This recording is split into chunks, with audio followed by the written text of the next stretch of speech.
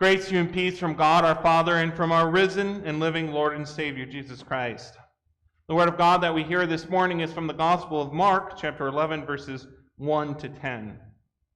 Now when they drew near Jerusalem, to Bethphage and Bethany, at the Mount of Olives, he sent two of his disciples, and he said to them, "Go into the village opposite you, and as soon as you have entered it, you will find a colt tied on which no one has sat.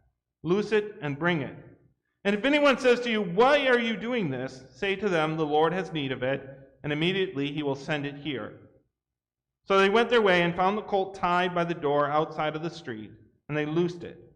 But some of those who stood there said to them, "What are you doing, loosing the colt?" And they spoke to them just as Jesus had commanded, so they let them go. Then they brought the colt to Jesus and threw their clothes on it, and he sat on it. And many spread their clothes on the road, and others cut down leafy branches from the trees and spread them on the road. Then those who went before and those who followed cried out, saying, "Hosanna! Blessed is he who comes in the name of the Lord. Blessed is the kingdom of our father David that comes in the name of the Lord. Hosanna in the highest." So far the word of the Lord. Sanctify us by your truth, O Lord. Your word is truth. Amen. Anybody ever miss Christmas? I don't mean do you regret that it's not Christmas. I'm not talking about when you wake up, midway through January and it's cold and dark and you're like, man, I wish it was December with all the pretty Christmas lights and still celebrating Christmas. I mean, have you ever forgotten Christmas? Have you ever woken up December 26th and said, "Oh, Christmas was yesterday. I forgot. I forgot to go to service. I forgot to open my presents. I missed Christmas." That would be kind of hard to do.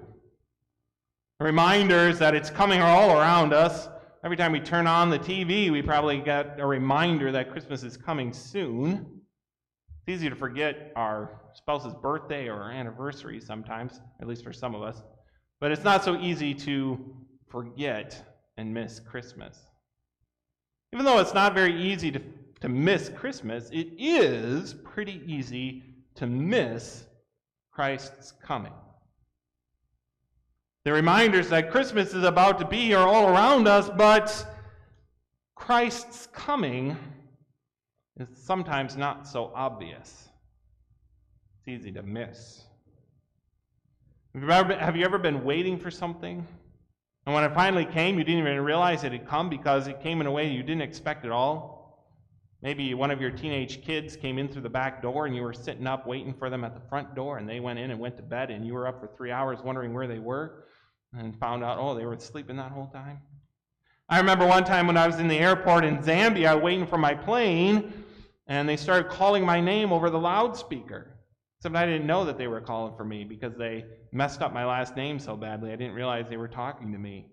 So I remember even looking around saying, "There's another Matthew here? I wonder who that is." Before I finally realized, they're trying to say Udi.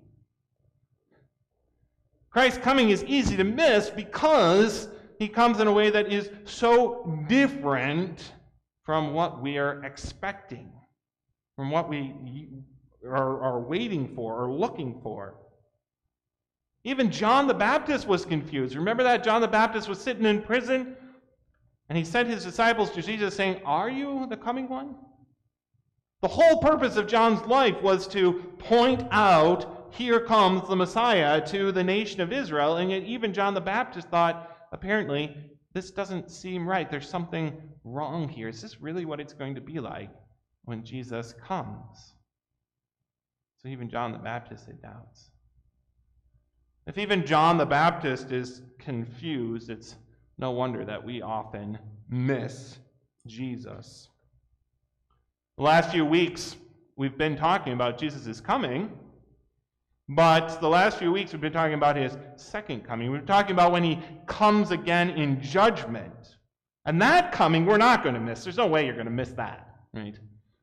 Then Jesus will come the way we expect God to come, with all the glory and with all the trumpets and with the judgment. There are a lot of Christians, a lot of churches that are really obsessed with the signs of Jesus' second coming. What's going to happen? How are we going to know? What's going to be the sign? That's really kind of foolish because there's no way you're going to miss it. You don't have to worry so much about that coming. This coming, his coming at Christmas, the way that he comes to our hearts now, that's the one that we often miss. Because it's not the loud trumpets. It's not the judgment. It's quiet. It's lowly. It's silent. It's not the way we expect. And so we do often miss it if we're not watching for the right signs. Our gospel reading, the first Sunday in Advent, our gospel reading, our sermon text this morning, is the account of Jesus riding into Jerusalem. It's the account of Palm Sunday. And every year, I've been a pastor for 15 some years, and it still surprises me every year. I'm like, oh, that's right. I start preparing my sermon, like, oh, that's right. The gospel reading is Palm Sunday. Catches me off guard every year.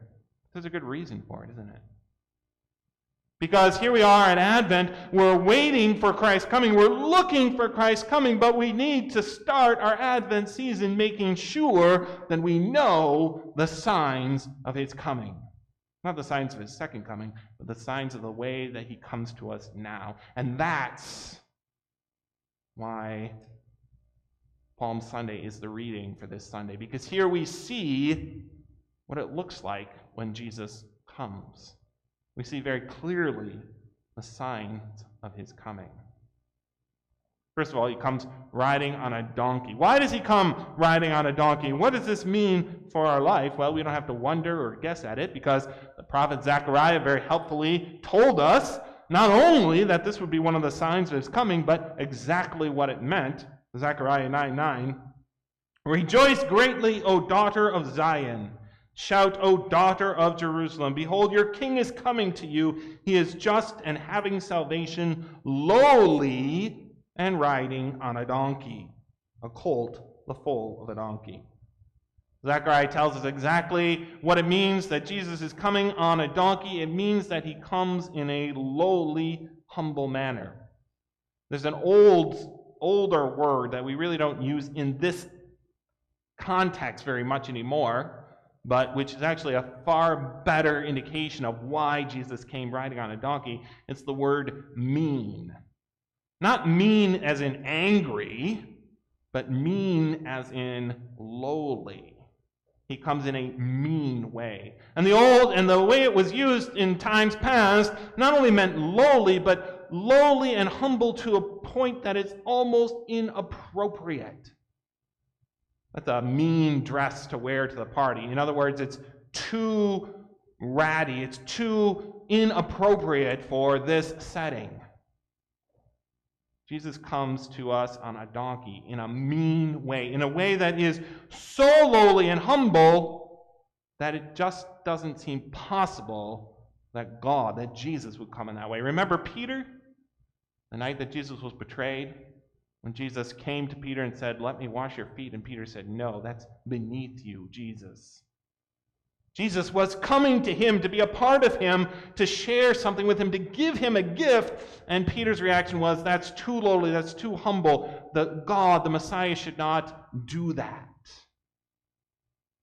Jesus does come to us in ways that seem so lowly that they almost seem inappropriate.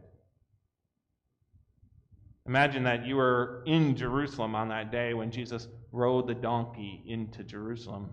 Imagine you were there working at your job, I don't know, flipping burgers at McDonald's, whatever people in Jerusalem do. You're working at your job and your friend comes running in and, come quick, you got to see this. What? What do I have to see? There's a guy riding a donkey. That doesn't sound that exciting. No, there's a homeless Galilean riding a donkey.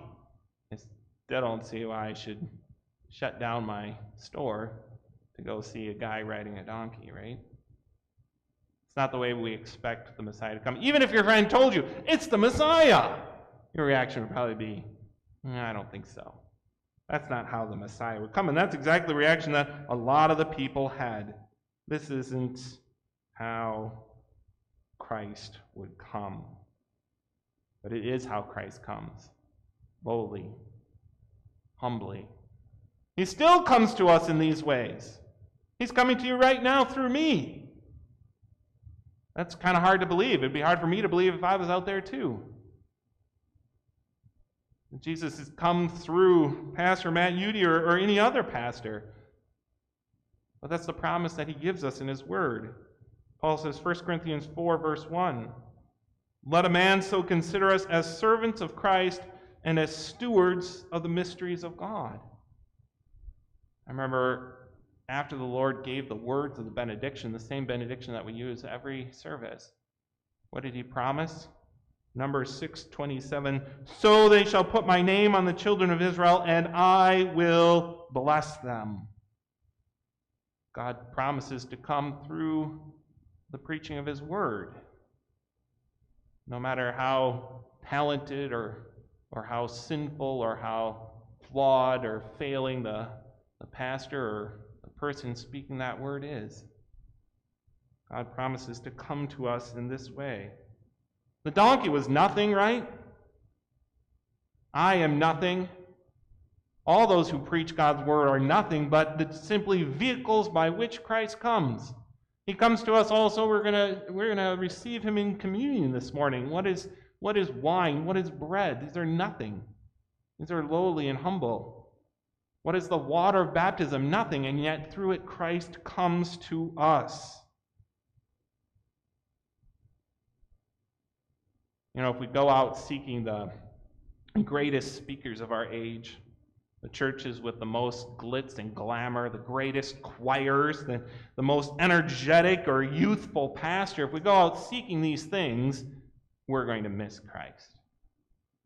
That's not to say that Christ doesn't also come through churches and pastors who are much more eloquent than I am, or choirs that are much better than our faith choir. Christ comes through them all, but the point is, if that's what we're looking for, if that's what we're watching for, we're going to miss Christ. He comes on a donkey. He comes through humble means. Christ not only came riding a donkey, but he came riding into Jerusalem. What does it mean that he came riding into Jerusalem? Again, the prophet Zechariah speaks about this. "Rejoice, O daughter of Zion." Why? Because your king comes to you just and having salvation.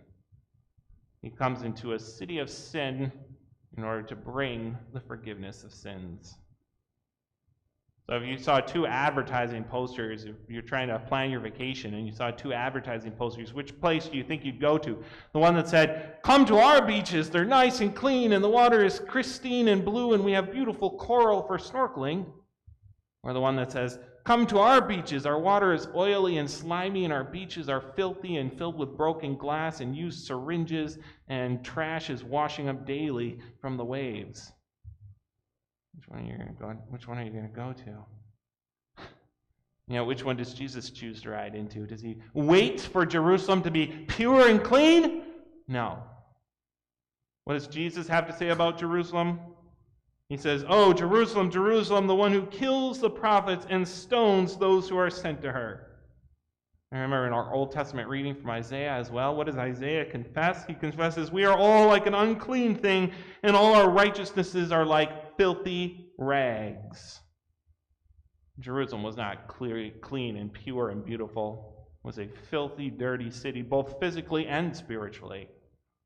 And yet Jesus rides into Jerusalem to save it because of its filth. Jesus rides into our hearts as well, despite their filthiness and their sinfulness.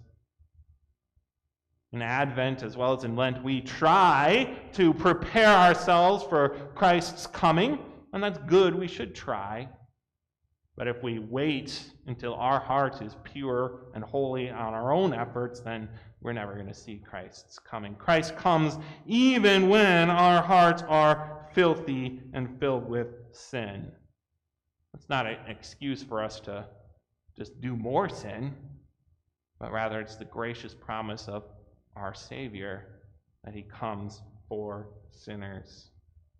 Finally, Jesus came riding a donkey. He came into Jerusalem, but he came as the people saying, Hosanna, blessed is he who comes in the name of the Lord. What does this word mean, Hosanna? It means, save us now, O Lord. And that's exactly what Jesus came to do, isn't it? He came to save sinners. He came to die. That's another reason why we begin our Advent. The first Sunday of our Advent season, we begin with the reading of Palm Sunday account, the account of Jesus riding into Jerusalem, to remind us why he came. As we look forward to Christmas, as we celebrate the birth of our King, as we rejoice in the star and the wise men and the shepherds and the children singing for us so beautifully on Christmas Eve, as we rejoice in all these things, we need to always keep in our hearts and in our minds why he came. He came to die for our sins.